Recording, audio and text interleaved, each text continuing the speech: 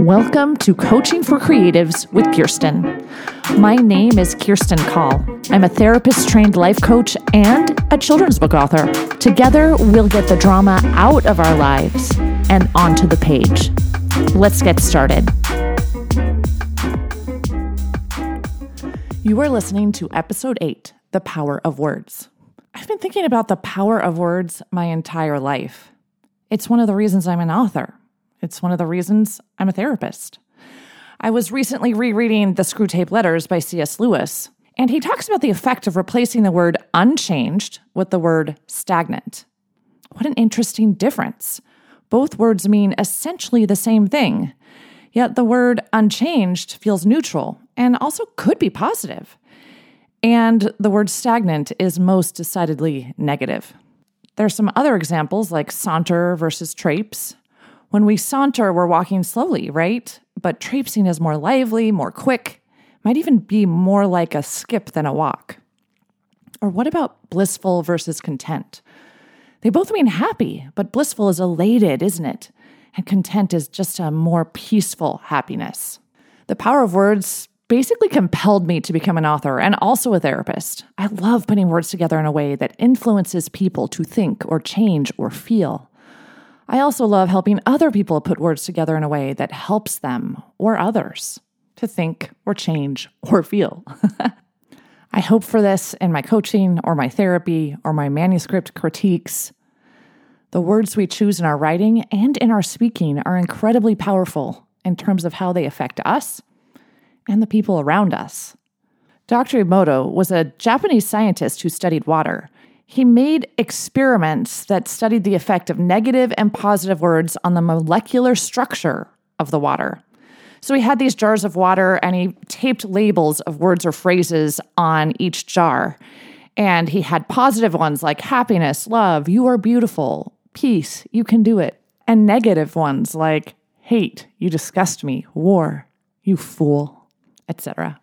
Dr. Emoto took some water from each of those jars and flash froze it so he could study the effect of the labels on the molecular structure of the water.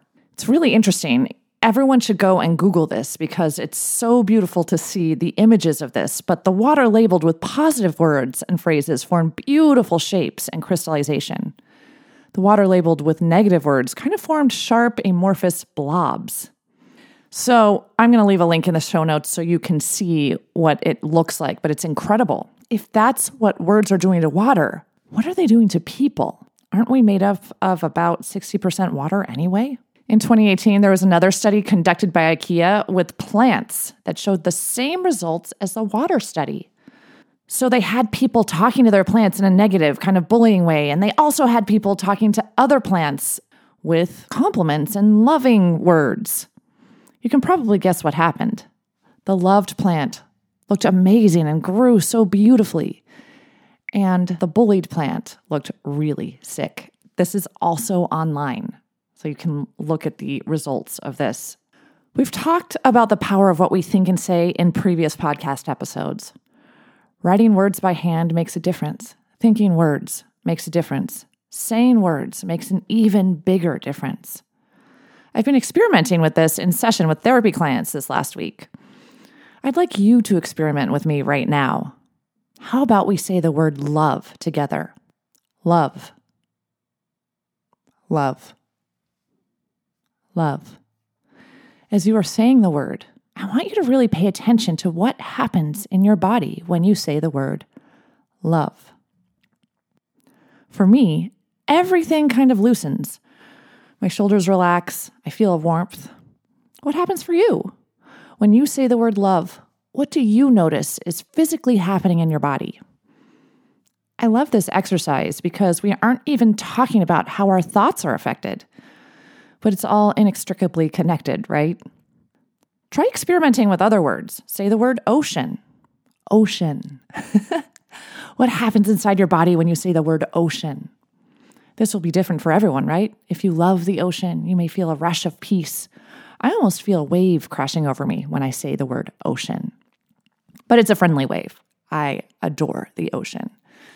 This is a magical tool, right? If you're feeling frustrated or anxious, you can say a word like love or pancakes, and then your body will immediately react and calm down or help you feel happier. Words are powerful. That's my challenge to you. Notice when you're feeling out of sorts or uncreative or grumpy and say the word love out loud.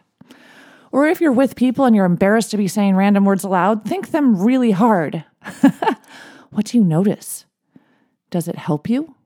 Are you more able to go about your day in the kind of mood that helps you be productive?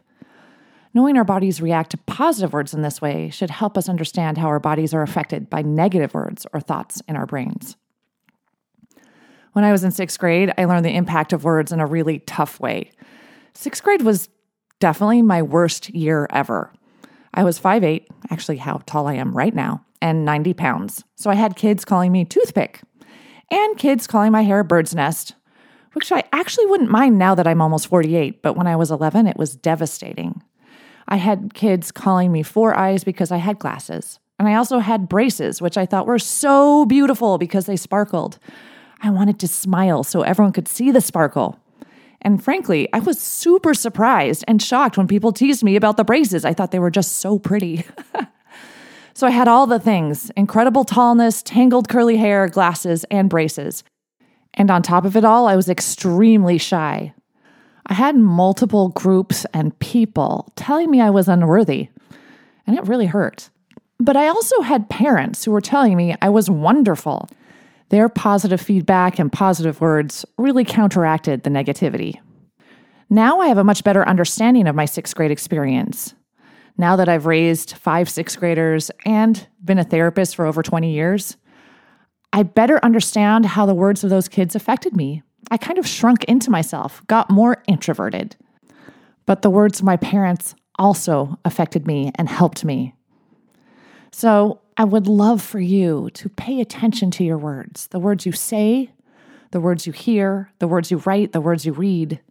Notice how each word affects you physically. Notice how the words affect you emotionally. Notice what you're feeling. Notice what you're thinking. And be intentional. Again, say the word ocean if you're feeling a bit anxious, or hamburger if you'd prefer. When you are communicating with other people, choose words that will uplift. Be intentional about how you phrase things and your tone of voice. You can say something like, "That sounds fun," in a sincere way. Or you can say something like, "Sounds fun," in a sarcastic way. Our tone matters. When we say negative things in a negative way, it not only impacts the other person we're talking to, but it impacts us, and probably any water or plants that are in the vicinity. We have a powerful negative impact when we speak negatively because words matter, and the way we approach words and tone is powerful for our relationships. Words are powerful connectors. I made a decision a few years ago to tell strangers all of my positive thoughts about them. It sounds kind of crazy, right? But I noticed myself thinking, "Oh, I love her hair," or "Those nails are cool," or "Nice shoes," or "Nice tie." I always just thought those things in my head. Then I noticed how I feel when other people compliment me on my hair or my earrings or anything. I feel good. I feel warm. I feel noticed. So I don't rein my compliments in anymore. If I'm thinking something nice, I make an effort to say it. I've seen so many surprised and delighted smiles because of it. So don't refrain from complimenting someone if you're thinking something nice. Don't be afraid to voice your positive thoughts. They will only help you and other people. Go out there, write bravely, speak bravely. Your words are powerful. Until next time, keep smiling. If you like what you've heard, check out my Get Yourself Unstuck program. Go to KirstenCall.com. That's KirstineCall.com and schedule a free consultation today. Coaching for Creatives is produced by Kirsten Call. Music and audio engineering by James Call.